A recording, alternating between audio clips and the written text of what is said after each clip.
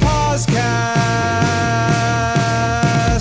Thank you for having me, Joe. Hi, welcome to the PosCast. I am Joe Posnanski, and with me is Michael Shore. Michael, welcome. Thank you for having me, Joe. You're welcome. You went back to traditional. I went back to technically accurate, right? Based on the song. That's the accurate way you are supposed to say that. Yeah. That seems to be the official accurate way to say it. We were just discussing this as we prepared for this. We have a lot of segments on this podcast now. Lots and lots of segments. The whole thing is just nothing but segments. I don't know exactly how that happened, but I think it's probably better for us. That way we're moving. We're not doing exactly what we're doing now, just talking about nothing. We're moving to segments about nothing. That's right. I think is way better. Yeah, it's better when you're doing something meaningless. It's better to have the meaninglessness broken up into small sort of bite-sized nuggets that people can take individually. Like if you just want a little bit of meaninglessness, you have like a little packet that you can then take and then sort of engage with how meaningless it is. Or if you want to just be generally meaningless, you can just sort of absorb all of the individual packets as one collective. True. Yeah. But this way we're not just throwing you in to an ocean of meaninglessness. We are breaking up. So we're throwing you into several different lakes of meaninglessness. It's sort of how I like to view it. And so we're going to go right to it because we have like 6 segments now. So which is just crazy. Great. And we're going to start with, of course, the Yankee Minute. Yankee Minute. This week is going to focus entirely on one player, and I'm going to allow you to introduce the player because it is very clear, as people who listen to the Yankee Minute understand, there's something very specific about the Yankees that drives us insane, and it is that they're so good and that their fans have so much joy and that they represent pure evil and all of those things that are sort of in the larger sense. But there's like a smaller thing that is sort of represents what the Yankees are. And it is that players come along who should not be any good at all. And then they put on those absurd pinstripes and something happens. So I'm going to let you introduce our Yankee Minute player of the week. Yeah, that's right. So the complaint here, and it's hard to tell, it sure doesn't seem like it's recency bias or purely anecdotal. It sure seems like it's statistically verifiable. The complaint is exactly that. It's that every year there's like 4 guys who pop into the Yankee lineup at some point. You've never heard of them. They do incredible things, and then they just are gone. They're mirages. Yeah, the number one all-time version of this was what's his name? Aaron Small? Was that his name? Aaron Guile. No, was that the pitcher who went like 12-0 that year? Oh, that guy. Yeah. No, I was actually thinking about. Do you remember when Aaron Guile showed up on the Yankees for no reason whatsoever, and then like hit a series of home runs? He came from the Royals, and he was not all that good. But he was actually not very good at all. And then he suddenly went to the Yankees, and like for 3 weeks was on. You couldn't get him out for 3 weeks, yeah. and then that's it. That was he never played baseball again. I mean, in the major leagues, that was his no. last stretch. I'm talking about a decade ago when Aaron. I think his name was Aaron Small. Was like a spot starter for the Yankees when they had a bunch of injuries to whoever it was, Hideki Arabu or whoever. And I believe, I could be wrong, I'm doing this from memory, but I believe at one point he was 12-0 as a pitcher. I know wins aren't everything, but he was a minor league spot starter who went 12-0. It was 10-0. And then just, 10-0. There you go. And then just washed out of baseball forever. It was just gone. So, ladies and gentlemen, if you're not familiar with the 2018 New York Yankees, allow me to introduce Luke Voit. Luke Voit is 6'3", 225. He bats and throws right. He's 27 years old. Right. He went to Missouri State University. He was drafted by the St. Louis Cardinals, a team, by the way, known for developing good baseball players. Yes. In fact, the other team you would say that is constantly filling its major league roster with guys you've never heard of who then do amazing things, right? That's He's right. a 20. So he was a 22nd round pick, and originally by the Cardinals, and then he went back into the draft and went to the Royals, and then blah blah blah blah blah. The point is, Luke Voigt, basically he joined the Palm Beach Cardinals rookie ball in 2014, and he pretty good numbers. He had like a 784 OPS, and they promoted him in 2016 to their AA franchise. He had an 849 OPS. Pretty good, Nice. right? Very, very nice. Then in 2017, he goes to the PCL, which is a famously good hitters minor league.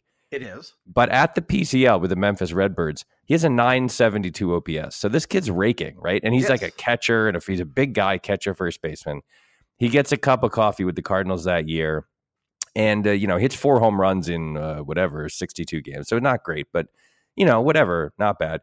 Inexplicably, out of nowhere, for no reason, this year, the St. Louis Cardinals dump him on the Yankees for previous podcast favorite Yankee, Chasen Shreve. Chasen Shreve. A man whose name is both a complete sentence and also a meaningless sentence, because it sounds like if you asked an old hippie what he's doing this week, his answer would be, "I'm just chasing Shreve, baby."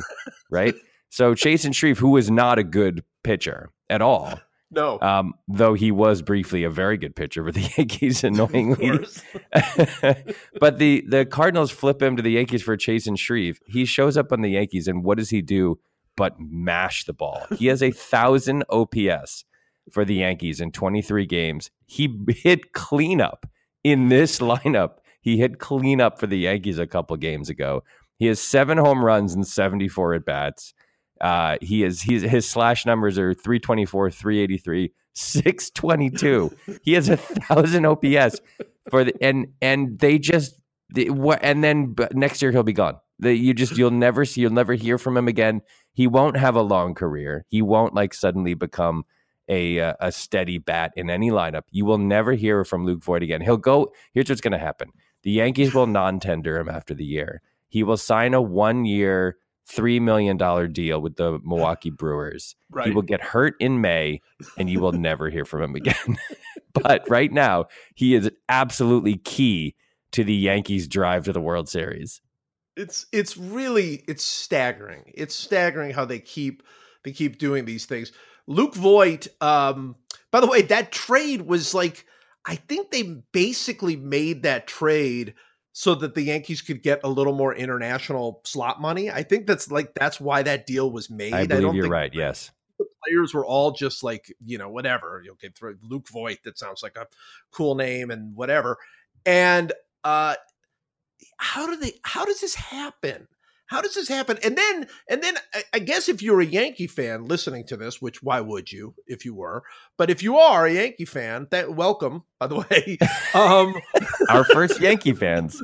Thank you for joining us. So if you're Sepinwall, you've got to ask, well, why don't these guys stay good? It's not like they all have those incredible. I mean, this goes back decades, right? This goes back to the Mike Pagliarulos of the world, right? Who just showed up and suddenly, what was the other guy's name? Shane Spencer, right?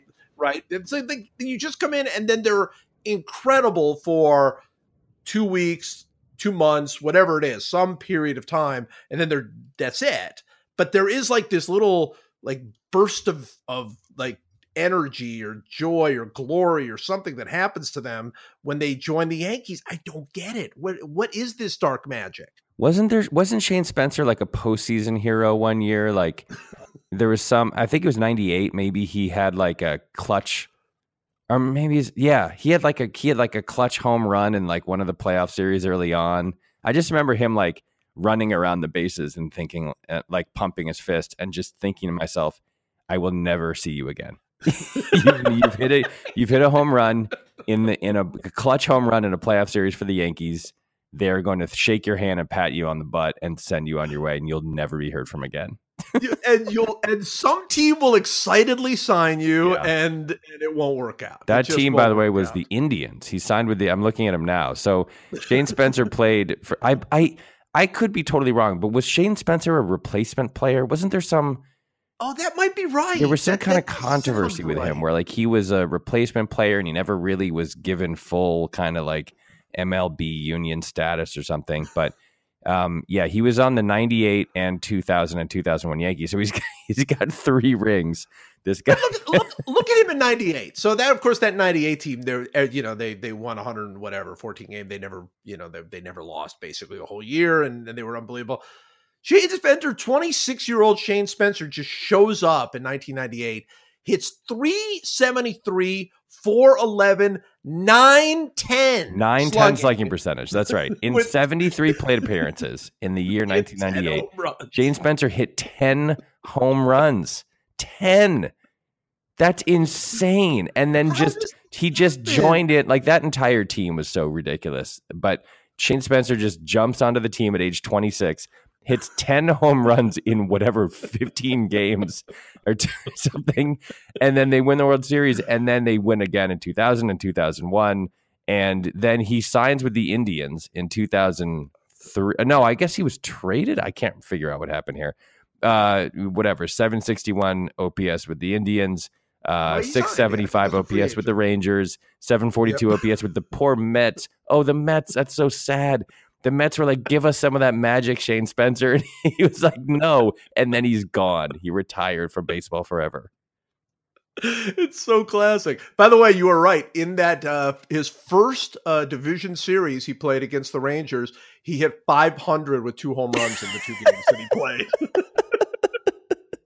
Yes, this is if you're not an obsessive Yankee hater the way you and I are, you might not know this, but the Yankees every year, it seems, have 7 dudes who show up out of nowhere, do outrageous things, and then just disappear. And it's like at some point you start to just think like, well, they're like vampires or they're ghouls or they're robots or something, because they're suspiciously, they just disappear forever. And after like winning games and postseason series for the Yankees, it's of the many infuriating things about this franchise, it's maybe my number one. I think so too. I think it's very high up. And by the way, if this continues, we will begin to call these players voids. They're voids. Oh, that's just a great idea. Yes, of course, that's what it is. That just show up. They just show up out of nowhere. Oh, look, another void. Okay, and for the record here, just to get this on the record, Aaron Small. Here are Aaron Small, who I mentioned before. He was like 1-3 for Oakland in '96. He was actually 9-5 for Oakland the next year. In '98, he was 1-1 with a 7.25 ERA. In '98 with Arizona, he was 3-1 with a 3.69 ERA and 31 innings. These are all like 30, 60 innings, blah blah blah. In 2004 with Florida, he threw in 7 games. He pitched 16 innings and gave up 15 runs in an 8.27 ERA. Well, and that's after, by the way, not pitching in the big leagues in '99, 2000, 2001, and 2003. That's right. He wasn't even in baseball. So that he makes a comeback at age 32 with the Marlins, gives up 15 runs in 16 innings, has a 8.27 ERA. The next year, the Yankees pick him up out of nowhere. Here are his stats at age 33 after being out of baseball for 5 of the previous 6 years, or something like that. He's 10-0 with a 3.20 ERA. He starts 9 games. He pitches 76 innings and gives up 71 hits. He has somehow strikes out 37 and walks 24. So he struck out no one, walked almost as many people, and yet he had a 1.25 WHIP, and that and was 10-0. And then the next year, he's 0-3 with an 8.46 ERA in 27 innings, and he's gone from baseball forever. Oh, it's just, how do they find these people? I don't know, man. It's so infuriating. It's just, it's amazing. All right, so this week, Luke Voigt gets to be our focus of our Yankee Minute, and we go right from one segment to, of course, the checking in on Scooter Gennett. Checking in on Scooter Gennett.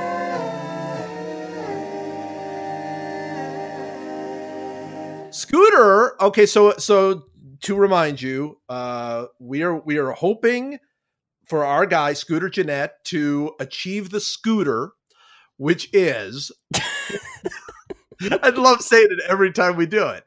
15 double plays, Right. 25 homers, 35 doubles, and 45 walks. That is the scooter. As everyone knows, even As the casual knows. sports fan knows that's the scooter. And I will say, we will catch up on Scooter, and then I will catch you up because I have now done the research to tell you who are the all-time Scooter leaders in baseball. Fantastic. History.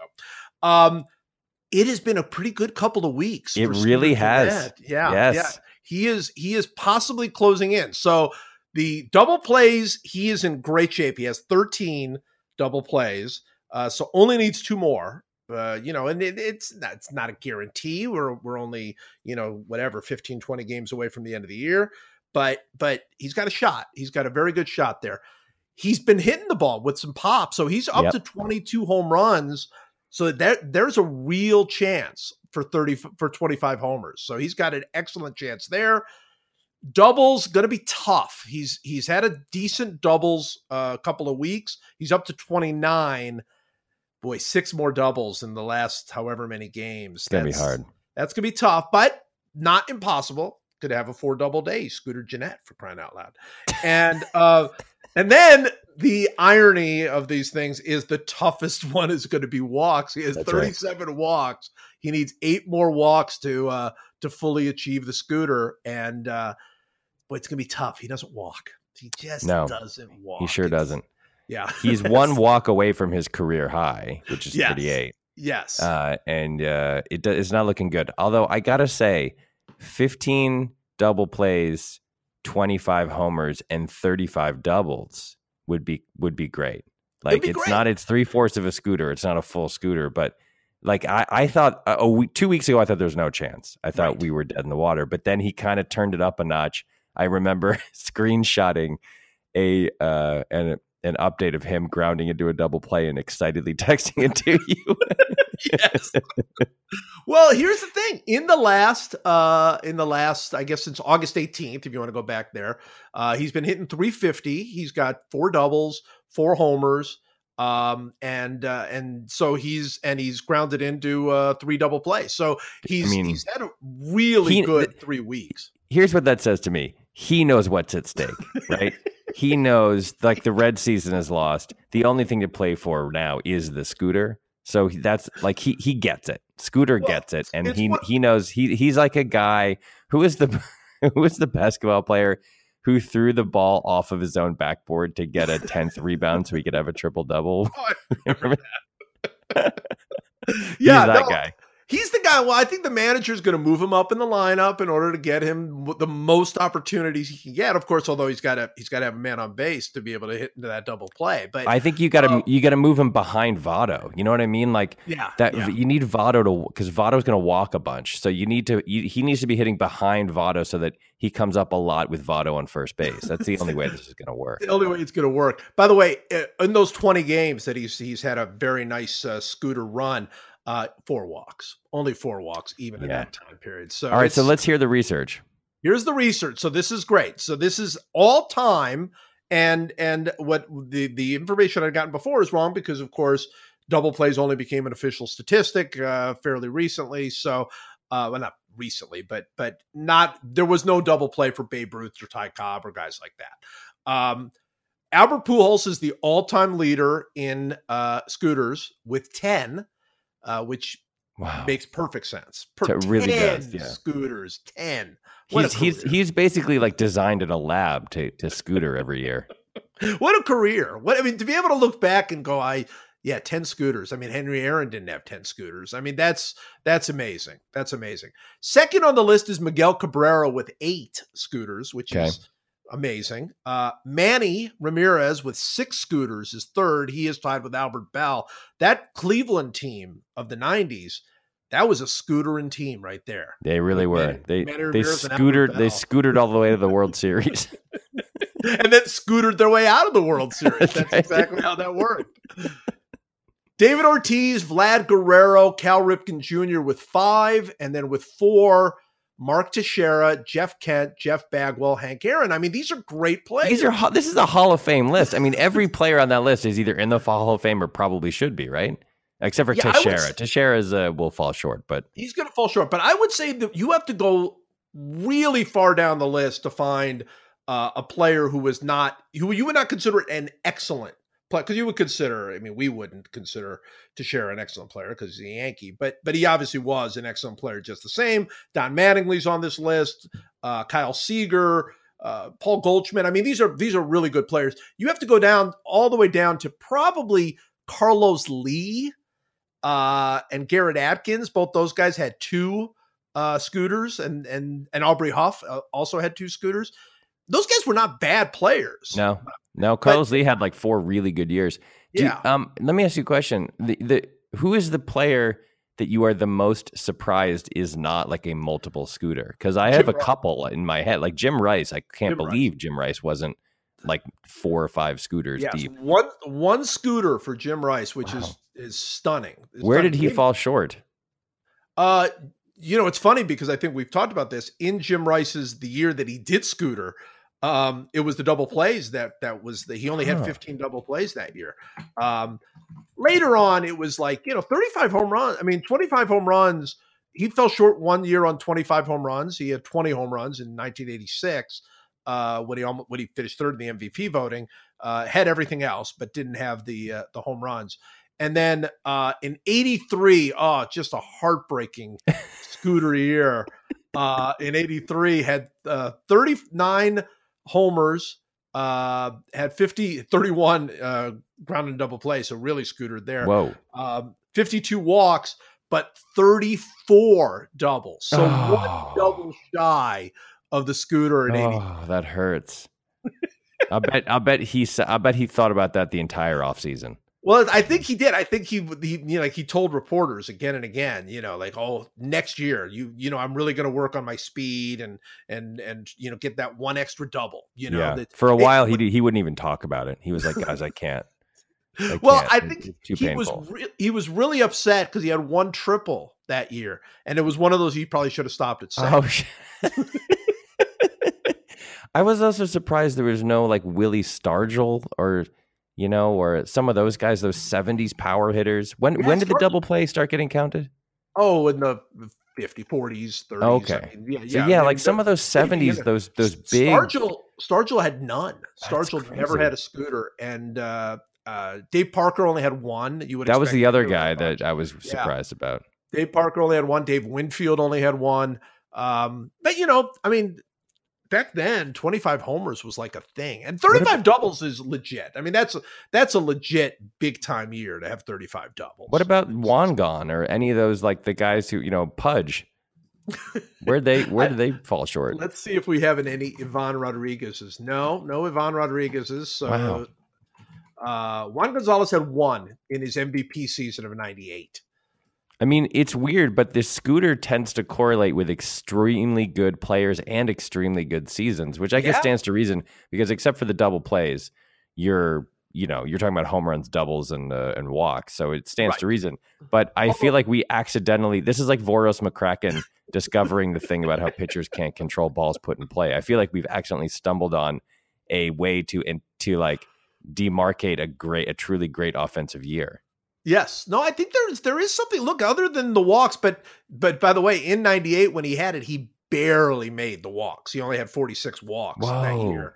Yeah, and 9 of them were intentional. So he didn't walk. Wangan didn't walk, which is why you look back at Wangan's MVP years, and he's always well shy of like the WAR leader that year. Like he never should have won any MVP awards, but the reason is because he didn't walk. His on base percentages were just okay, and he hit with a lot of power. He didn't play good defense either, so he hit with a lot of power, and he the numbers are staggering. I mean, '98 he hit .318, slugged .630, hit 50 doubles, 45 homers, drove in 157 RBIs. I realize those are old school stats, particularly RBIs, but you can't look at 157 RBIs and not have your eyes open up just a little bit, right? I mean, although just that era was so stupid. It was stupid. It It was stupid. And he absolutely, that was one of the absurd years for him to win the MVP, because 98, I mean, that was the Yankee, in all their glory.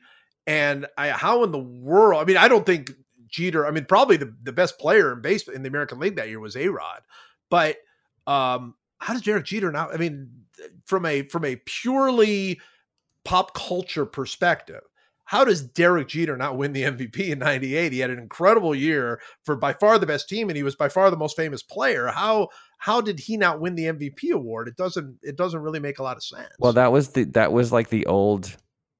still old world thinking, right? That was still it was still sort of like, what matters is home runs and RBI. And so you get, if you look at that year, like Nomar finished second that year.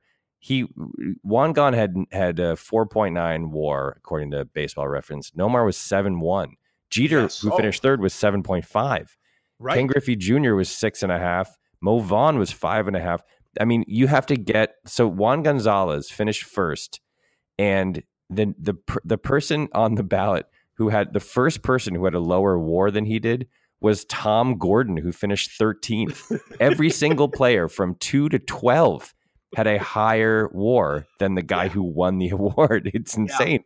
And here's the crazy thing. And I know that, like, whatever, those Texas teams were insane, but look at Griffey. Even if you're an old school voter, Griffey had scored more runs, had 13 fewer hits, who cared? Had 11 more homers and 11 fewer RBIs, who cares? Had 18 more stolen bases, had 30 more walks. I mean, and his OPS was essentially identical. It was 20 points, it was 997 to 977. How do you not vote for Griffey? And it's because I'm sure, without looking it up, that Rangers finished first in the division. That's like the dying embers, the late 90s, early 2000s. It's the dying embers of the stupid backwards voting system. Just crazy. Yeah, if we needed to add another segment to the podcast, which we do not, it would be like we would pick an MVP year, because as crazy as 98 is, look at 1996, which was the first year that Juan Gonzalez won the MVP award. It is one of the most ludicrous. It is. You look hilarious. back on it, inexplicable. Yeah.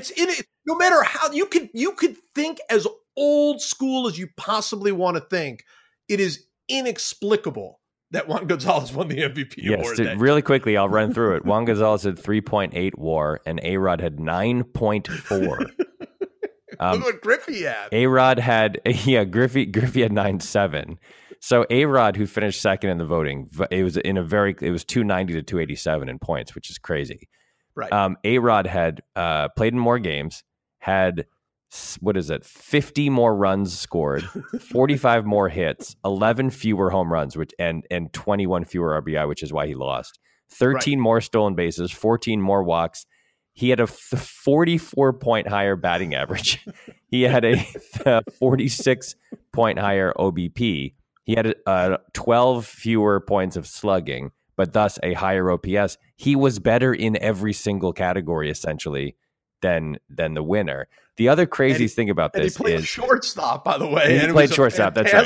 Shortstop. He played a good shortstop instead of a terrible left field or whatever. But this is the insane thing about this year. So there are Juan Gon, A-Rod, Albert Bell, Ken Griffey Jr., Mo Vaughn, Mark McGwire, Frank Thomas, Brady Anderson, and Jim Tomei in the American League alone had 1,000 OPS seasons. Oh yeah. And then between 900 and 1,000, you add Rafael Palmeiro, you add Chuck Knobloch, you add Jay Buhner and Bernie Williams and Roberto Alomar. Terry Steinbach had an 871 OPS that year. This is truly insane. When you get down to this is the Brady Anderson year of 50 homers and 110 RBI. He hit 50 homers and had a 6.9 WAR and finished 9th in the MVP voting. That's what's so amazing about the year. That's why it's my favorite MVP year, in the sense of, so let's say you throw everything out the window and you go, okay, well, look, I mean, Juan Gonzalez hit 314 with 47 homers, 144 RBIs. Four guys hit more home runs in the American League than he did. And what, three or four of them? No, No, only one. Albert Bell is the only one that had more RBIs than he did. But Mo Vaughn fell one short. Rafael Palmeiro was two short. Ken Griffey was four short. I mean, they all had 140 RBIs. Everybody in the whole freaking American League Jay Buhner had 138 RBIs. That's the craziest thing about this year to me. Jay Buhner had almost the same exact year that Juan Gonzalez had. Juan Gonzalez had 3.8 WAR. Jay Buhner had 3.5.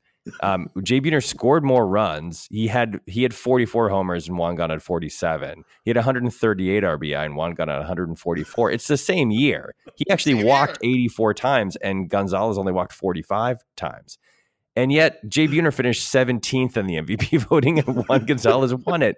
It's crazy. Baseball was so insane for so long. It was insane. It's gotten so much better. I feel like there's a chance. I thought that the year that King Felix won the Cy Young Award when he only had 12 wins or whatever, I was like, okay, we're done with this now, with the old stupid way of looking at things. And I believe that I was right. I think that we are pretty much done with it. I think DeGrom might win the NL Cy Young this year with like 9 wins. And I think that'll be even a new watershed of like how much better baseball is at evaluating its players. But when you go back and look, this is not that long ago. I was a fully formed adult when this stuff was happening. It was so crazy. It was just crazy. By the way, since you mentioned it, if you go to The Athletic, you can find a piece I wrote about Jacob deGrom and how this Mets season that deGrom is having, like this could only happen to the Mets. We talk about how like Luke Voigt's can only happen to the Yankees. To have this season, because this season does remind you of like there are Felix Hernandez seasons like this and others that have had incredible years. But when you really, really break it down, this is like the quintessential Mets season, the season deGrom's having. So that is over at The Athletic. All right, we have to go on to our next segment because we have so many segments we have to hit because we are bringing back, as you would expect, our Cleveland Browns update. Because you have to bring back the Cleveland Browns update because this will be the first Cleveland Browns update in, I don't know if have we ever had a non-loss Cleveland Browns update? We were doing the Cleveland Browns update when they actually won that last game, Christmas of 2015, 16 or whatever that was, right? Were we doing it then? I mean, to be totally honest, I think I've sort of emotionally blocked out all of our previous Browns updates. So I have no So memory. let's call this the first one we've done as a non-loss. Right. Let's check in on the Cleveland Browns. How are they doing? That game was so stupid. That game was so stupid and so bad. It was such a bad football game. I think all football games. So I really want to use this Browns update to bring up a point that our friend Tommy Tomlinson has made, which I don't know if have you heard about the 3 true football outcomes? No. So this is a Tommy Tomlinson idea, which is so smart. Of course, everybody knows the 3 true outcomes in baseball: the hit, the homer, the walk, the strikeout. Right. So his idea of the football NFL 3 true outcomes are plays that end in a penalty, plays that end in a replay, plays that end in an injury. Like those are the only 3 outcomes. Those are the 3 true outcomes of the NFL. And I was watching it yesterday, and he's 100% right. Every single play ends with one of those things. And if it doesn't, you like celebrate for about 4 seconds because the next play will end with one of those things. Yeah. I mean, this is my, again, just to remind everybody, I bring nothing to the table for the Browns. I have no connection to the Browns positively or negatively. I tried last year, I guess, to jump on board the Browns bandwagon and root for them. And after 1.5 games, I completely gave up because it's just too, I was like, what am I doing to myself? I have children. This isn't fair. So I did like get a little bit interested because you and I were texting during the game, and I sort of like I don't watch the games anymore, but I followed it on my computer as I was working, and you live texted the blocked field goal, which was wonderful. But this is the conclusion I came to, and I don't think this is revelatory at all. I think I'm basically what I'm about to do is rephrase everything you've ever said and written about the Browns. But it sort of struck me in a new context, which was the result of the New England Patriots game yesterday was they were playing the Texans at home, and they were up by 2 touchdowns. And then late in the game, with like 5 minutes left or something, or 4 minutes left, they forced a punt, and the Texans punted, and the Patriots muffed the punt, and the Texans recovered at like the 20-yard line, and then they scored a touchdown. And the outcome of that game was never in doubt. Like, right. It was like the way that the Patriots have maintained this insane 20-year almost run of extraordinary droning excellence is they have made it so that you have to be perfect to beat them. That you, even when things don't go their way, because football's a stupid game and the ball bounces stupidly and stupid things happen and penalties are called for no reason, or they're not called for no reason, or the ball gets wet and slips out of someone's hands, or in the first quarter, I think of the Patriots game, a Tom Brady pass was tipped at the line and floated up into the air and was intercepted, and like that stuff just happens. There's no way to not have that stuff happen, and so the Patriots have won, whatever it is, 80% of their games by just eliminating the controllable error and making it so that you have to play perfectly. And so that when you don't play perfectly, they capitalize in a way that you can't capitalize when they don't play perfectly. I don't know how they've done it. I'm not saying anything anybody hasn't said a million times. However, I believe that basically what the Browns are is a bizarro world negative mirror image of the Patriots, because yesterday the Browns at home won the turnover battle by 5. They had 5 more turnovers. The Steelers had 5 more turnovers than the Browns, and yet they still could only manage a tie. And it's like the Browns are the anti-Patriots. The Browns are like, you can do whatever you want. That's stupid. You can throw 4 interceptions and have 2 fumbles and strip sacks, and you can muff punts, and you can do anything you want. You can try as hard as you can to give the Browns the victory, and the Browns still will not take the victory. No, they cannot take it. They cannot take it. This was so guess what year? Think of the year that this would have happened. Think of the last time a team had 12 penalties in a game and 6 turnovers. So we're not even talking about turnover differential. Just those 2 things. The last time a team had 6 turnovers in a game and 12 penalties and did not lose the game. Think when do you think the last time that happened? I mean, I'll say 1967. Yeah, 1954 would be the last time that happened. Last time that happened, 1954. It's impossible. It is impossible to not win a game on the road. Where your by opponent, the way, they were on the road. On the road. So it is impossible to be at home, have the other team commit 6 turnovers and 12 penalties for 100 plus yards and not win. It's like, it's almost impossible to do that. And here's the thing. Browns absolutely could have won that game. They had a field goal with 13 seconds left. The one that I was live texting to you as we were going. They had a field goal, 43-yard field goal, makeable, obviously, to win the game with 13 seconds left. But if you're a Browns fan, you can't even point to that, because 90 seconds earlier, the Steelers had a 43-yard field goal to win the game, and they missed it. So they actually had the first chance to do that. The Browns should have lost that game by 3 touchdowns, at least. And that's with the Steelers making, what would be considered a normal number of mistakes, right? And penalties. The Browns were 3 touchdowns worse than that Steelers team. That said, I came out of that game feeling pretty good. There were some good signs. Denzel Ward, we've talked about Denzel Ward because the Browns took him with the 4th overall pick, and there were a lot of sort of draft nicks out there that said, hey, he's a good player, but that was too early for them to take him. And you and I said on this podcast that, hey, get the player you want. We don't care where he was supposed to go. Denzel Ward is the real thing. I mean, he had 2 interceptions yesterday and played out of his mind. And Myles Garrett's just unblockable. So there were exciting things for Browns, and not necessarily on offense, But in general, there were exciting things about this Browns team.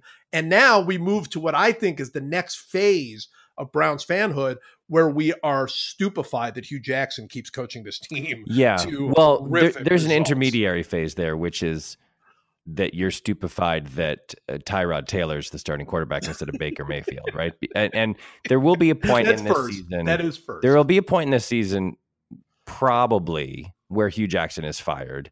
There will also probably be a point where someone, either Hugh Jackson or his successor, starts Baker Mayfield. And at that point, it starts to become like, this is the beginning, right? This is we are now saying they have legit players on defense.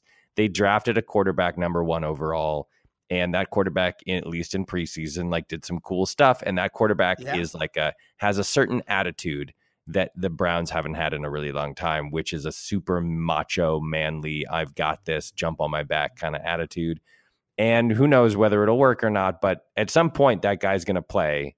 And at some point this team is going to like enter the actual next phase. They've been in phase 1 of a rebuilding since the moment that it was announced that the franchise was returning to Cleveland. They've been in phase 1. It's been a 20-year phase 1 of of rebuilding, and they're about to enter phase 2. This year, 2018, they enter phase 2. No, that's right. I think that's right. So we're sort of floating. Well, and I'm, as a Browns fan, by the way, I fully accept this. That this is going to be sort of we'll be in like this limbo period where, Hugh Jackson will be coaching the team and maybe they'll win a few games and, he could save his job, I guess. But none of us really think when the Browns match up week in, week out, none of us are thinking, boy, I'm sure glad we have Hugh Jackson on our side to prepare for this game. Nobody feels that way about the guy, whether you like him or not. So at some point, they'll probably move on from there. At some point, for sure, Tyrod Taylor, however he pronounces his name, which is multiple ways. He's at least a pro. He can run the ball a little bit. He was terrible yesterday, but he did play with some guts and whatever.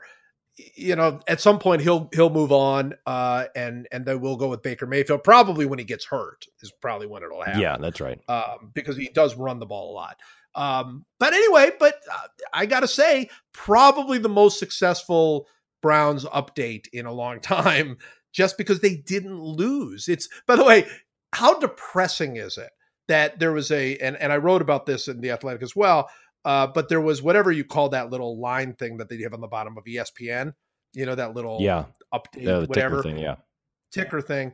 They said Browns tie Pittsburgh. And then had Browns 0-1 their record, and then in parentheses, best start for Browns since 2004. That's not great, is it? That's not great. They haven't won a season opener since 2004. Since 2004. Oh my God. It's unbelievable. Unbelievable. There was no iPhone in 2004. They have not won a season opener still in the iPhone generation. In the smartphone era. They're 0-14-1. Oh, it's incredible. Incredible. All right. Next segment. We move right on into our movie time, sports movie time segment. Sports movie time. Our segment this week, and we'll keep this one a little shorter because we can never match the epic sports movie time segment last week when Nick Offerman went through his many thoughts on Field of Dreams. Yeah. Was that amazing? That was incredible. That was wonderful. It was. It turned out it hadn't even occurred to me, but it turned out there was no better person on earth to critique that movie. A professional actor who was also raised on a farm is just about the best possible person to level Field of Dreams. Could not have worked out better. Of course, I'd love to hear his thoughts on our movie this week, which is The Natural. Maybe we'll get him to send in some thoughts on that. But in the meantime, the question for this week is a very simple one based on the movie The Natural. How good a manager was Pop, the manager of the New York Knights in The Natural? And I will let you begin your thoughts on how good a manager Pop was. So, do you remember in Moneyball, the book Moneyball, Michael Lewis describes Billy Beane's thoughts on Art Howe? And what he says about Art Howe is that he likes that Art Howe looks like a manager. He basically sits on the top step of the dugout and he kind of stares inscrutably and sort of placidly straightforward and doesn't really have his own thoughts and opinions. And he kind of does what Billy Beane wants him to do, but he kind of looks the part. It's like it's this thing where it's like, oh, that guy knows what he's doing. He played for the Astros in the 70s and 80s. He knows what he's doing. And that I think about that a lot because there is something to be said for that. There's something to be said for a person. I mean, I think we sometimes elect politicians because they look like they should be politicians. Right. I think that most local newscasters' main qualification to be a newscaster is that they look like a newscaster. And I think that's what we have with Pop here. I think we have in Wilford Brimley a guy who just looks... I think that I don't think he's a good manager. There's scant evidence to suggest that he is strategically advanced in his thinking, or really has anything going for him other than that he looks like he is a true baseball lifer. He is a Don Zimmer type guy who has just been there forever. He does a lot of questionable things, I would say. He doesn't get Roy Hobbs into a game until long after it's obvious that Roy Hobbs should be in the game. He also shaves with a straight razor, like in the clubhouse. It's weird. That's weird. He does a lot of odd things. It doesn't stop Roy Hobbs from seemingly like sort of falling for him in a like, I'm got to do this for Pop. He actually says, I'm going to do this for Pop a bunch of times, right? Like he has a like positive, he's very pro Pop. They all are. I don't know why. I think it's just like, oh, that guy deserves whatever we're trying to do for him. He just looks like a guy. He's just been there forever. He's a lifer. And so I don't think he's like strategically speaking a good manager at all. I think that he looks the part and he has the effect that good managers have to have of getting his players to want to play hard for him. Yeah, I would say that's right. I would say inspired bit of casting to have Wilford Brimley play Pop. I mean, Wilford Brimley is that, that sort of baseball lifer guy. So that's an inspired bit of casting. He's a horrendous manager. He's absolutely a horrendous manager. And I'd like just to point out a couple of things that suggest how bad a manager is. One, you sort of brushed at already. So Roy Hobbs shows up. Apparently his team is unplayably bad. And they're in last place. They're dismal. The scout sends him Roy Hobbs. And by the way, we're going to come back to the natural before our podcast season's over because there's a whole other natural question that we have to ask, but I'm not going to get into it today. Great. But Roy Hobbs, he has him. And then he won't even let him take batting practice. Doesn't even want to know. Not even interested. He is this year's Kansas City Royals. A player shows up. He gives him a roster spot. He says, "Oh, well, we'll honor his contract." Well, why? What that makes no sense. So he gives him a spot on the roster. He's taking up a whole roster spot. Won't even let him take batting practice to see what the guy can do. So that tells you right there he's a complete idiot. He's a complete idiot for when it comes to baseball. Then realizes, hey, Roy Hobbs is wow, look at that batting practice. Had the one amazing batting practice. But he can't play him because Bump Bailey is in right field. So he can't play Roy Hobbs, as if there are not other outfield positions available to play. How does he not put Roy Hobbs in left field like the next day? Like what does he have to lose? His team is absolutely terrible. And by the way, not being able to see through Bump and how terrible Bump is that's a real... It's unforgivable, yeah. It's unforgivable. It's a black mark against him. And he needs Bump Bailey to die before he's going to finally put Roy Hobbs in the outfield. So that's a real negative as well. But the big one that I have is there's not a lot of strategic, there's not a lot that you can see in the natural that would show you how good or bad a strategic manager he is until the very end. when he doesn't know what to do with Roy Hobbs. We don't know if Roy Hobbs is going to play in the last game, right? He's in the hospital. He had that one horrible batting, practice experience where he started bleeding or whatever. We don't know if he's going to play. Pop is holding out hope until the very end that he's going to play. And he has him in the lineup. So he has him like hitting third or whatever in the lineup. Then he realizes Roy Hobbs is not going to play. He's been told Roy Hobbs is not going to play. He crosses out Roy Hobbs' name and puts somebody else third in the line. He doesn't switch around the whole lineup. He's just like, oh, Roy Hobbs is out. All right, let's move this other guy into the side. Instead of taking your like cleanup hitter and moving him third, and yes, and moving, and whoever this loser is you weren't going to play in the first place, putting that guy ninth, right? I mean, that's where that guy's got to be hitting. So, and I get it. I understand it was, it's you have to show like the visual of Roy Hobbs, and people wouldn't understand it. But that is a pretty unforgivable managerial blunder to just take Roy Hobbs out of the lineup and then insert whoever you were going to play him, just put him third in the lineup. Right. Like if there's anyone else who can hit third in your one game playoff for the pennant, that guy's not already in your lineup somewhere. What are you doing? Where have you been keeping this three-hole hitter who can just sub in for Roy Hobbs? That's right. Well, but the sad part is, because Pop is such a terrible manager, that guy might have been on the bench. He just might not have even noticed him. I mean, it was okay. I have two ideas. Idea number one: yes. We remake The Natural, but it's set in the same time period, but we do it where the manager is like a really nerdy, sabermetrically inclined guy who like hits Roy Hobbs lead off because he has the highest OBP on the team and like has all sorts of unorthodox like bullpen usage ideas and stuff like that. And then you make Robert Duvall's character into just like a Paul DePodesta type who's just like hectoring him about whether or not he's being sabermetrically inclined enough. And it's really boring and terrible and everybody hates it. That's idea number one. But I love that idea. Idea I love two that. I just wanted to go in there. Do you know what his BABIP is? That's not going to hold up. Roy Hobbs' numbers are not going to hold up. Guys, just because he has reverse splits. You can't pitch him. He has reverse splits. Don't pitch him in this situation. There's just a lot of stuff like that. Okay, that's idea number one. But idea number two is the other issue. This just occurred to me. Is the other issue that you want to talk about in the future? Is it related to what happens in the World Series? Because it's not the World Series, it's the pennant, right? It's the playoff to get to the pennant.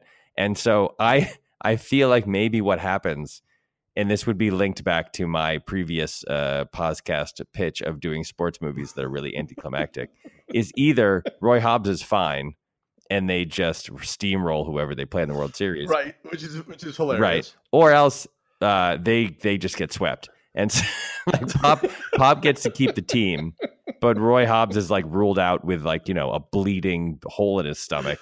And they just lose in like 4 or 5 games to the St. Louis Redbirds or whoever the fake team is in the NL.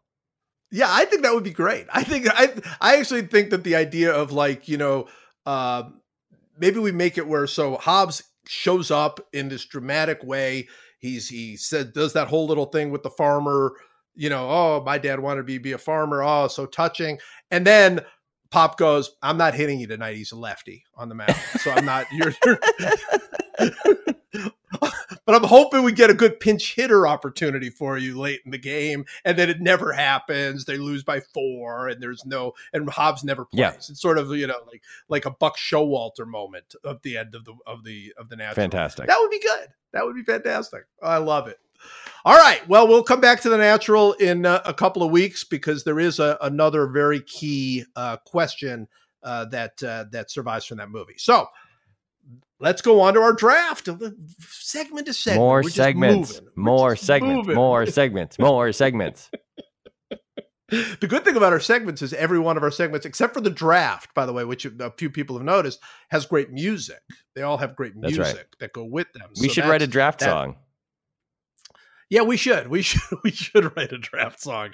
I don't know how that would work, but we should do that. So our draft this week is this might be my favorite draft idea because it's so unbelievably stupid. We are drafting baseball positions, right? That's it. That's it. That's the whole draft. So I believe you had the first pick last time. Well, you had the second pick last time behind Nick Offerman. So I will take the first pick. And with my first pick, I am going to take shortstop, because shortstop is an awesome position in so many ways. It's, of course, where the best players always want to play. They always want to play shortstop. As soon as you the first thing that a little league manager does is like look around, go, okay, who can play shortstop? So it's this awesome position that requires great arm, great range, all of these other things from a defensive standpoint. One of the things that I think is really cool about shortstop is, for years, I've never really fully followed this, to be honest with you. As a kid, the best player always played shortstop. I mean, pitch, shortstop, that was the whole double whammy. And so they always played shortstop. And then in the major leagues, when I was young, and when you were, probably when you were young as well, shortstop couldn't hit. Like, that was the whole thing, is that I guess the defensive, requirements of the position were so intense that the ideal shortstop was a guy like Ozzie Smith, who eventually, could help you offensively, did a few things. He could run, he could bunt, he could kind of get on base. He was a pretty decent offensive player in his prime. But he clearly, he was only out there for his defense in large part. Mark Belanger couldn't hit at all, was a great shortstop. All of the shortstops were like that. They couldn't hit. It's like, what happened? Why were all the best players from little leagues all the way up, why are none of these guys like great players? And now shortstops do everything. I mean, probably, started going back to Ripken, but then that crazy A-Rod, Garcia-Parra, Jeter trio. And now, I mean, you look around, I mean, this year you look at Lindor and Correa and Seager when he's healthy, and on and on and on. I mean, these shortstops are just extraordinary. And it feels like major leagues took a long time to catch up to this idea of the shortstop being the best player on the field. But that is again the case. So number one overall pick, shortstop. Yeah, it's the coolest position. I mean, it's the only real. It's the asymmetrical position too. Everybody else is assigned to like left, center, right, third, right, second, first, place, catcher, pitcher, and then there's just one guy who's just hanging out in this weird place. It's the coolest position by far. The best athlete in every youth baseball team plays shortstop for the most part. Now you're right. They can hit, they can field, they can run, they hit for power. It's the coolest position. There's no question. And when you're a kid, you want to be a shortstop. I'm going to go with the only other one that is even close, I think. Well, that's not true. There's two other ones that are close, but I'm going to go with center field. Center field is the shortstop of the outfield. The like playing center field means something in a way that playing shortstop means something. It's Willie Mays. It's the reason is Willie Mays, right? It's like the guy who you would say in all likelihood is the greatest all around player. The guy who could run, hit for power, throw, do everything that you could possibly do on a baseball field. That guy plays center field. So it's not quite as cool as shortstop, I think, but like they cover insane amounts of ground. When center field is being played well, it's the most impressive thing defensively, I would say, on a diamond. Like the Jackie Bradley Jr., Kevin Pillar, Kevin Kiermaier, those guys, Mike Trout, even Gary Matthews Jr. or whatever. Like when those guys, Ken Griffey Jr., like when those guys do insane things defensively, it's the most impressive thing. And they seem to be, it's one guy standing in the middle of this enormous football field of turf, and like nothing, the ball never hits the ground, and it's just so wonderful. So that's my number one pick, center field. It's right. I think those are the two best positions. They're the two most famous. It is interesting, and this is sort of the point I was trying to make before. It is interesting. The list of incredible center fielders is, at least until the last 30 years, way more impressive than the list of incredible shortstops. I mean, you go back pre-Ripken, and you go back to Honus Wagner or whatever, but after that, it's like there are a lot of very good players, but not players you would necessarily consider top 10, top 20 all-time players, but center field's filled with them, right? Mays and DiMaggio and Mantle and Cobb and Speaker and on and on and on and on. And so center fielder, in many ways, from a major league perspective, center field has been the marquee position, right? And there is nothing, because a great defensive play at shortstop is incredible. I mean, it's just absolutely incredible. But there is nothing like seeing a fly ball hit to center field and that guy on the run, and you have no idea if he's going to get there. I mean, those plays don't happen that often. Well, it's because the ball hangs in the air for like 4 seconds. You don't have when a ball's ripped to short, it happens or it doesn't, and it's over in like a third of a second. But yes, like when those drives into the out, I was at Fenway for the catch that Austin Jackson made off of Hanley Ramirez when he actually flipped over into the bullpen. And it's the most incredible thing I've ever seen live. In sports, it's the most incredible thing I've ever seen live. The ball is just like soaring away. It's just like it's attached to a rocket ship, and it's just flying over the horizon. And then this insane hero comes flying like a superhero and like it somehow tracks it down. It's so wonderful. It's the most wonderful thing in baseball, I think. Yeah, I agree. That Jim Edmonds catch. Yeah, exactly. Over the shoulder. It's when you watch a shortstop play, as great as they are. I mean, some of those. I mean, to this day, you watch Lindor or any of those guys, but some of those Ozzie plays where he just bounces off the turf and makes the throw, you're just mind blown. But then you see him on replay, and you can sort of break it down in your mind. It doesn't become less impressive, but you can break it down in your mind. Some of those outfield catches, you watch him, no matter how many times you watch him, you're like, how did he do that? Like, how the heck did that happen? So excellent pick, number one, your number one pick. My number two pick is, I went back and forth on whether or not I think this is the second best or, in that realm, or it's near the bottom, but I'm going to take it now because it's on my mind. I'm going to take catcher with my second pick. And part of it is in my mind. I just did a piece, so I am doing for my blog. I'll go ahead and give my blog a little hit here. If you'd like to join over at Joe Blogs, I am doing the 100 greatest baseball players ever, and also doing several other series at the same time. Would love people to come along. And I just did number 98 all time on the list, which is I put Carlton Fisk as the 98th best player in baseball history, Major League Baseball history, and so I went back and just kind of watched a bunch of Fisk stuff, read a bunch of Fisk stuff. And boy, a catcher like that who just and it's harder to do now just because managers have taken over and general managers have taken over so much of the game. But back then, particularly, catchers just ran the whole game. Just every single thing that happened in the game, the catcher had something to do with, whether it was calling the pitch or intimidating other players or whatever. And you have a catcher like that who can hit and call games and throw and do all these other things. It's like there's never a minute in a baseball game that you're not at least there's not some tiny percentage of your mind thinking about the catcher. Oh, it's the hardest position to play. Yeah, it's the obvious choice. You've made a good and obvious choice for many reasons. All the stuff you said, but then also there's all sorts of cool things. Like he's the only guy who faces the other way on the field. Right. He's the only guy who sets up in foul territory. He's the only guy by rule who's allowed to set up in foul territory. Right. He when there's a guy on first and a guy on third, the catcher comes out and stands in front of home plate and looks at all of the people on the team and does some weird thing where he pats his head and touches his chest and his left arm and then his right arm. And it's just like, this dude's in control. This guy just knows what's up.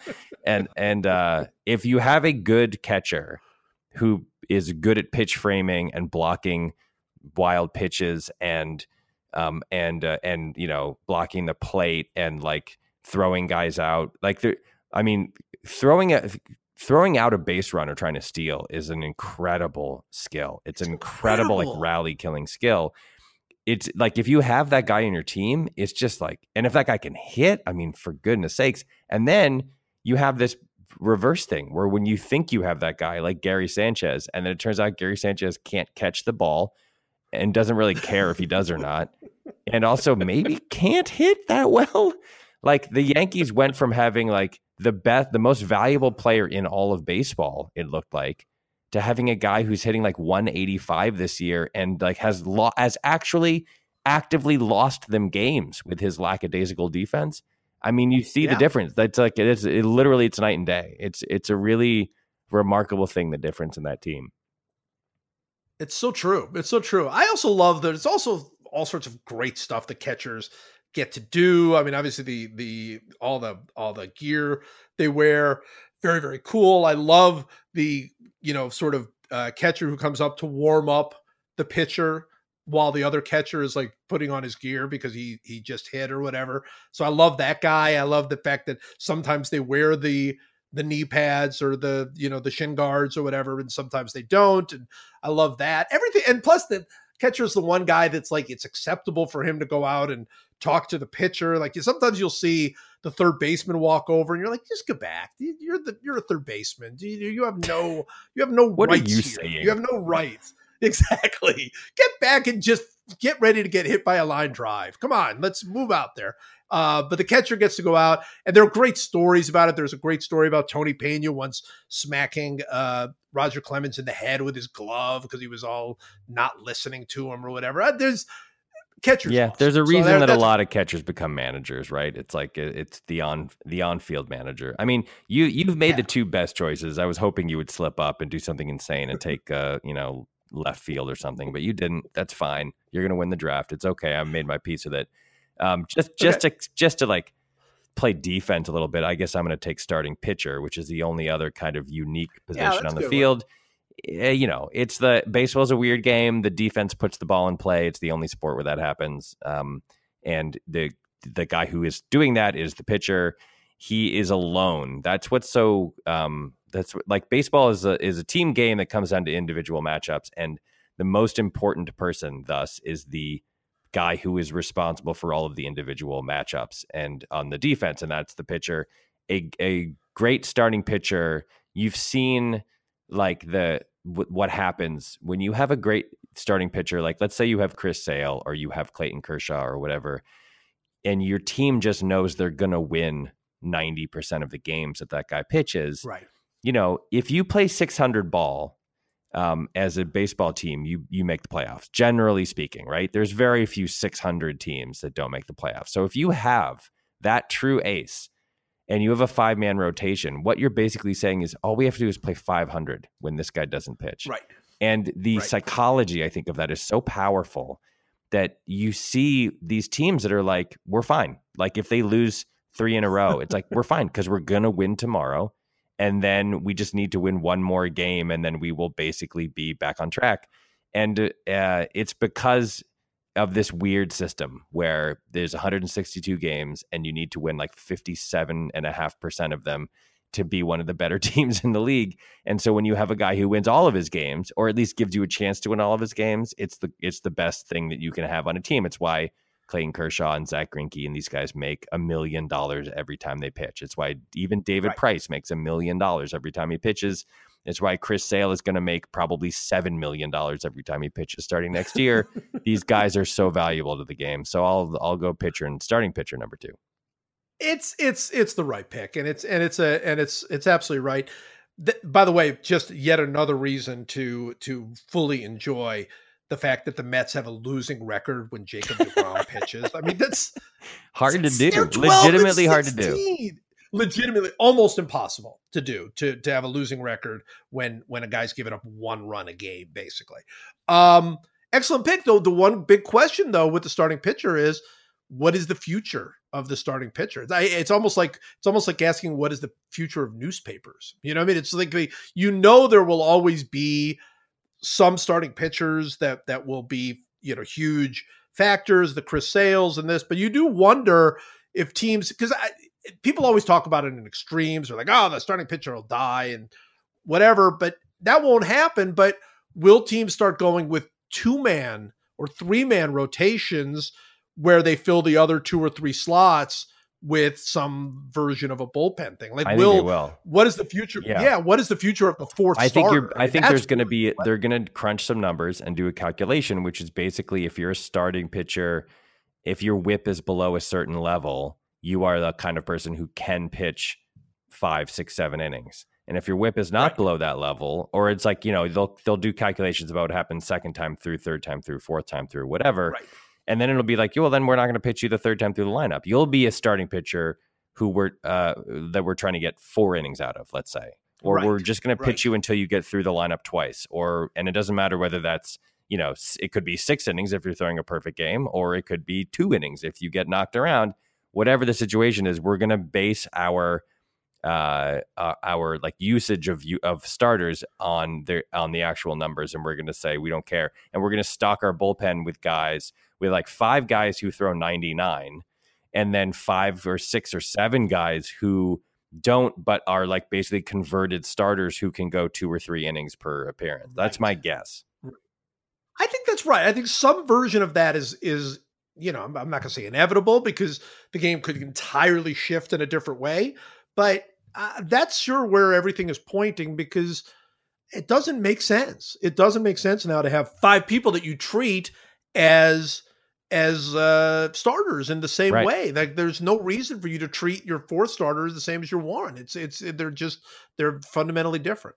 All right, those are the 4, in my mind, the 4 best positions, pretty much by far. So I think from here on in, it's going to be a fairly quick term, because I don't think there's a significant difference in the last few positions. But I'm going to take third base with my 3rd pick, just because nothing cooler than watching a third baseman make some sort of diving play. I mean, that's as cool as watching a center fielder do it. I think it's even cooler in some ways than watching a shortstop do it. Watching a diving play, get up and make that long throw across the infield. Watching a Nolan Arenado play, Adrian Beltre, then going back, the Brooks Robinsons and all those guys. It's amazing. It's amazing. And it's the scariest position. I think it's even scarier in some ways than catcher, even though catchers certainly get hurt more and get, tagged more, whatever. That just happens. That's sort of the natural progression of what it is to be a catcher. Third base, you just don't know when the next guy is going to hit some unbelievably insane line drive action. Yeah. And so it's a scary position.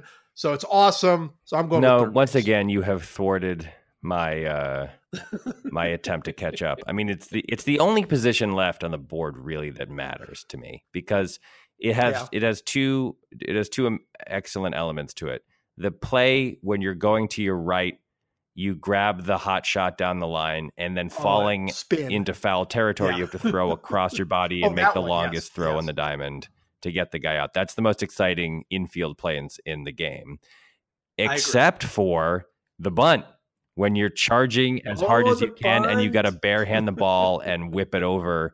The stakes are so high for both of those plays, because especially in the bunt, when you're charging in, if you make a bad throw, that guy's on at least second, or if you're playing in Oakland, he's on third. And it's like getting the guys who were amazing at that, the Arenados and the Beltres, and Machado when he played at third, those guys it's like you're stopping a single and potentially a double or triple. And if you, so you're like, the difference between the potential outcome if you're bad at it and the actual outcome if you're good at it is enormous. It's by far higher than any other infield play, I would say. Those two things. If you can't glove that ball to your right, that ball is at least a double usually. And if you make a bad throw on either one, it's a double or a triple. So it's the highest stakes. The 2 highest stakes plays on the infield are those 2 plays. Like, there's no other, I guess you could say the same thing is true of a first baseman, but there are way fewer balls, it seems, because there's, right-handers tend to pull the ball down the line.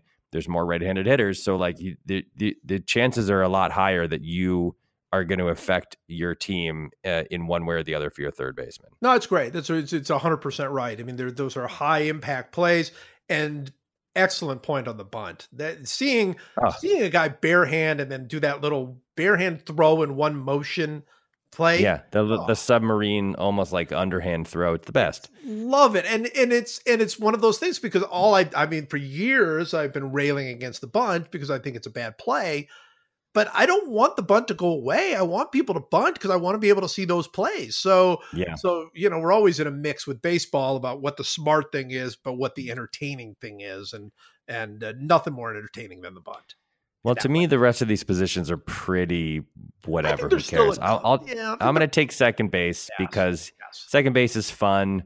You get to be in on double plays, which is fun. Like no one expects anything of second base, really. The guys who play second, it's like, fine. Like it's like a bone. What you want out of a second baseman is like a really good defender who he has a 700 OPS and like steals 15 bases a year. And anything above that, like the year Dustin Pedroia won the MVP, well, he probably shouldn't have, but the year he did win the MVP was so amazing. It was just so incredible to see a 5'6" tall second baseman play the way he played offensively and defensively. He hit cleanup when Manny went down. He hit monstrous home runs that where, David Ortiz was waiting for him. Right. Which was just like the size inversion of that was so funny. Like Ortiz waiting for Pedroia at home plate because Pedroia had homered was so wonderful. It's a cool position. It's not like it's mini shortstop, and you're in on the action a lot. You're tagging guys out when they're trying to steal. You get to dive for balls. Like it's just like it's not as fun because the throw isn't as long. But I would say that second base is the only position that most normal people, when they imagine themselves having to play professional baseball, you put yourself at second. I do. I've always done that. I actually think it's a good pick. I think it's an underrated position in this way. If you think about it, Jose Altuve is second baseman. Javi Baez is second baseman. Like the most fun guys in baseball are second basemen now. And so that's really, really cool. It's a cool position. It really is shortstop without the throw. And so it's very, very cool. And there have been amazing second basemen, and there are now, but there have been through the years. You could make a pretty good argument that in the period of time, forget about old times. Cause I'm doing this as I'm doing my baseball 100 and I'm doing the top 100 and I'm looking, you can make a pretty good argument that as a player, Joe Morgan was better than any shortstop, not only of his era, but really going back, like you really second base from after between dead ball and Ripken, I'd say if you'd said, okay, you can have any shortstop or second baseman, there'd be those that would take Rogers Hornsby as second baseman, but I would take Joe Morgan over any of them. So in a lot of ways, shortstop is at least as cool as second base is at least as cool as shortstop. So I think it's actually a really good pick. I think it's a little bit of a steal for you at 3. With my 4th pick, there's only one choice left, and it's not because it's that great a position. It's not. But if you're going to be stuck with what we have left, you got to take right field, basically because of Roberto Clemente. I mean, that's almost like the only reason to do it. I mean, I guess Ichiro brings the same thing. That throw from right field to third, to home is great too, but to third in particular, awesome. If that throw is if you nail that throw and get some guy trying to go first to third, first of all, it's a game-changing play, but second of all, it is really cool to watch. That ball just go across the infield and just perfectly go into the third baseman's glove and watch him put the tag down. It's a great play. Left field doesn't have a play like that. So I think of what we have left, right field is pretty clear the best choice. Yeah, it is. And for just because I don't want to take first base, I'm going to take left field. It's not as good, but there's also you can get behind left field in theory. There's Ted Williams. There's some great left fielders. There's Barry Bonds. There's there's guys who you used to say you stick your worst player or your worst fielder in right field. I think you probably stick your worst fielder in left field, right? These days. Yeah, I would think. Just because it doesn't really matter. It's that the throw from right to third or to home is way more exciting than anything in left. There are some memorable left field plays. The Bonds throw home on the Sid Bream throw, that's a great play. There's some obviously in the history of baseball, there's amazing plays at every position, but there's nothing really great about it. I'm just taking because I don't want to take first base. No, that's right. Well, there's the Andy Chavez play in left field. That was awesome. And left field does have incredibly cool players. I mean, you mentioned Ted Williams and Barry Bonds. But Yaz was a left fielder. I mean, Yeah. that's really cool. Left field, by the way, at Fenway Park, just that park is Yeah. awesome. Honestly, that's awesome. probably why I'm doing it. It's because it has a special meaning at my home stadium. Right. So like, you know, it's goosed up a little bit for me personally. Well, but honestly, if we were picking like positions only at Fenway Park, not any other place, left field would have gone higher. Left field, because left field, and I think left field at Fenway, that's really cool. The way you have to play the wall, there's a lot of cool stuff, but it's the only park where it's cool. Every other park it stinks, but that park, it's like really, really cool to be a left fielder. So here you go. So I am with my fifth pick. I am not going to take first base. I'm totally just not going to do it. So I'm going to take pinch hitter as my fifth choice. Pinch hitter is like, we don't have them anymore. Not too many of them. They used to be really cool. Like the guys who were like they would have pinch hitter. I remember Rusty Staub one year like had PH on his baseball card. Maybe. Well, there was also like a special Topps card. I think there was like either he had set the record for all time pinch hits or pinch hits in a season. I can't remember one or the other. So that's awesome. That is awesome. They used to be really cool that these guys who were like, they were their specialty. They were pinch hitters. And the great thing about them is you look at them now and you look at their numbers and they're like, they couldn't hit, right? I mean, like the pinch hitters, like they would hit 230 as pinch hitters and you'd be like, oh, Danny Heap, there was a true pinch hitter. and they really weren't true pinch hitters at all. But it's awesome. That's like, again, one of the sad parts of baseball today is the roster construction where they're all pitchers. So you don't have that guy on the bench where like, oh, here it is. There's a man on second, ninth inning.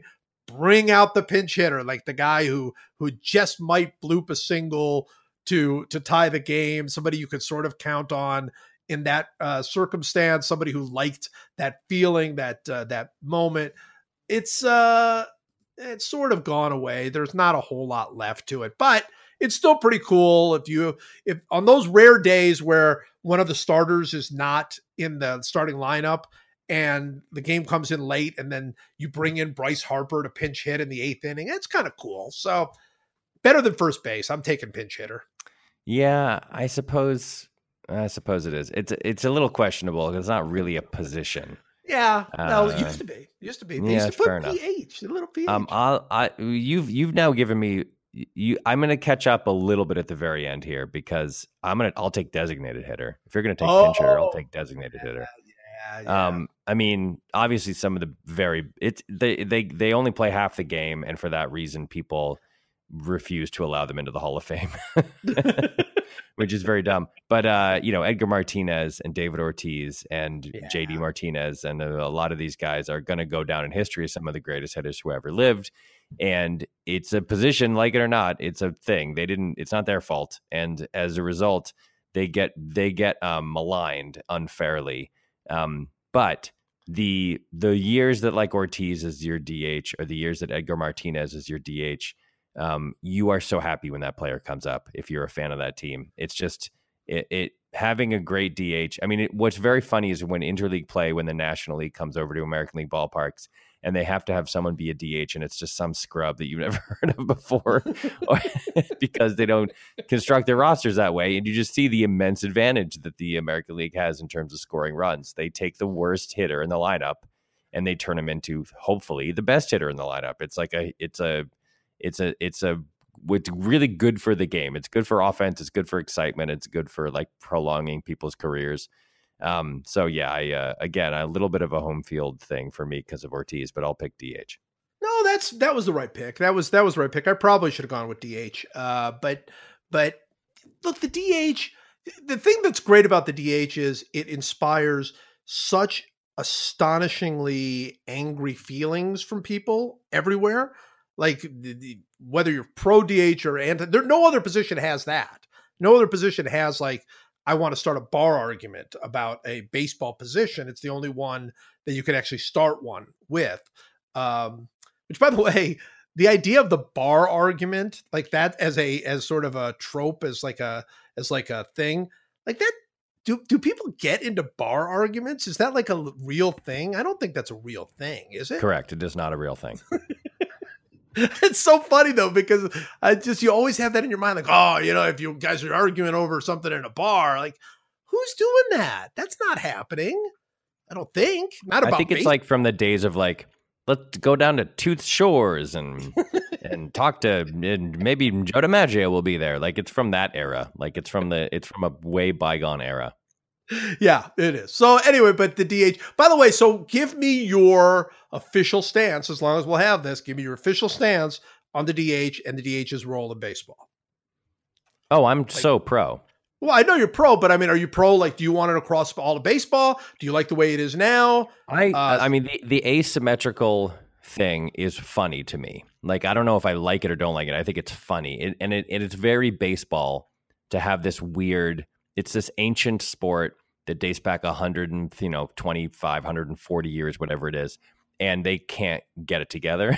Just like everything's a little off. Like they can't, there's still 10 years ago, there was a tie in the All-Star game. They just they'll always kind of be tripping over themselves because the game is so old and there's so many rules and it's so messy. But I like that it's asymmetrical. I think it's funny. It's asymmetricality is part of the game in the same way that like no two stadiums dimensions are the same. So a home run, there are Giancarlo Stanton hit a home run to right field in Yankee Stadium a couple weeks ago that had like a 27% hit probability because It was like a little pop fly that went 315 feet and just scraped the top of the wall in right field.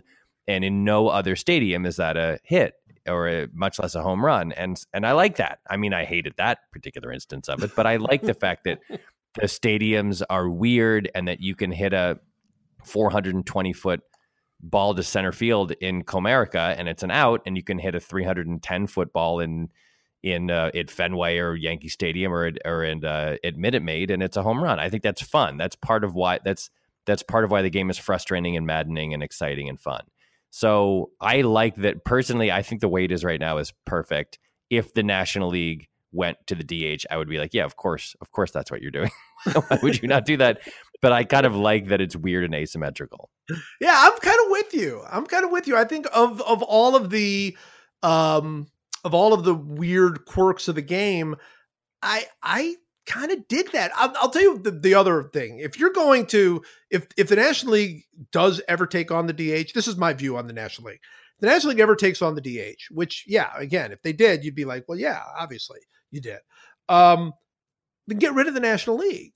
Then just don't have an American National League, but split it up in a whole other way. The only thing that's separating the American National League right now is the DH. It's the only thing that anybody can point to about the difference between the two leagues. So if you want to make baseball symmetrical or more symmetrical and have it so everybody has to play with the DH, it's more fair, the competition will be better, then split up, then totally blow up the whole league thing and try to make that a cool new way to do baseball. Because as of right now, I think that's the only reason to have the National League is the fact that they don't have a DH. Yeah, and tradition, right? Which baseball also cares about, maybe too much. Yeah, probably a little too much. But it feels like I'm all for tradition. I'm a traditionalist by nature, but it feels like it's holding the game back because they're still building everything around this American and National League thing that I think most people are kind of like over.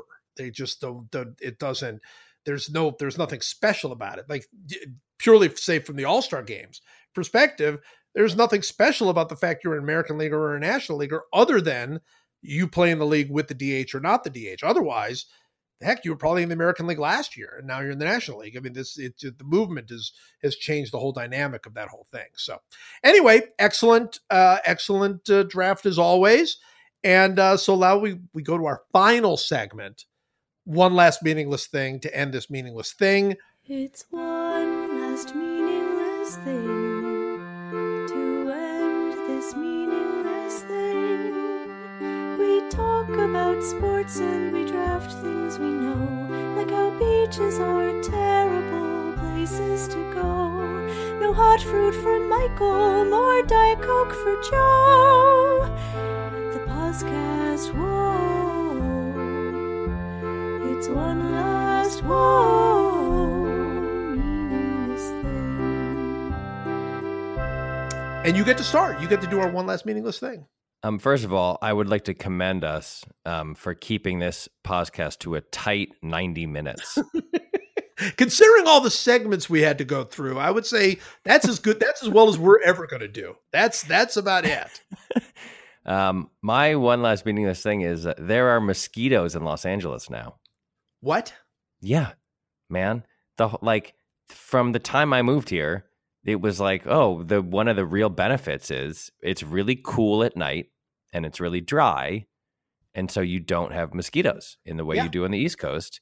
And this year, my daughter started saying, I'm itchy. And I was like, those look like mosquito bites, but it can't be because we live in Los Angeles.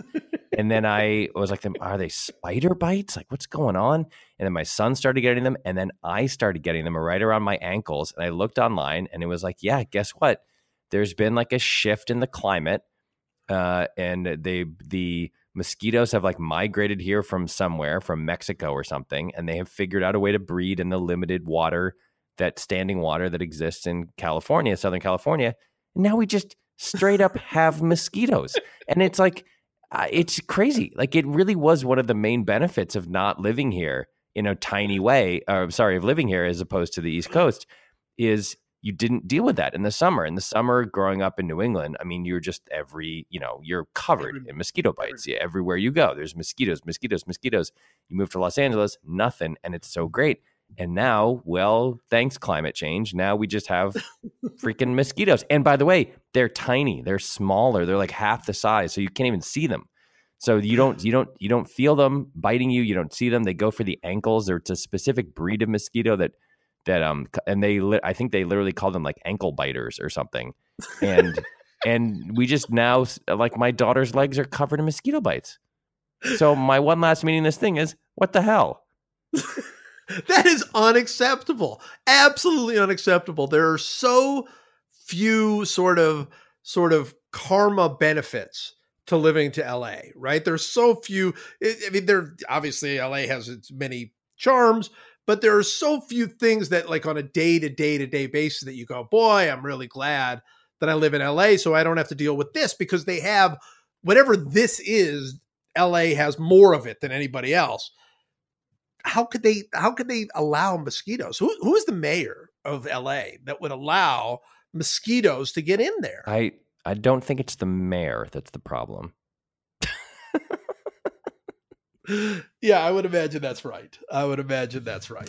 All right. Well, since your one last meaningless thing was directly related to bugs, I'm going to go ahead and do that as well. Actually, I don't know if they're bugs or not, but suddenly out of nowhere, about a month ago, 3 weeks ago, we started getting ants in the house, like tons and tons and tons of these little itty bitty tiny ants in the house.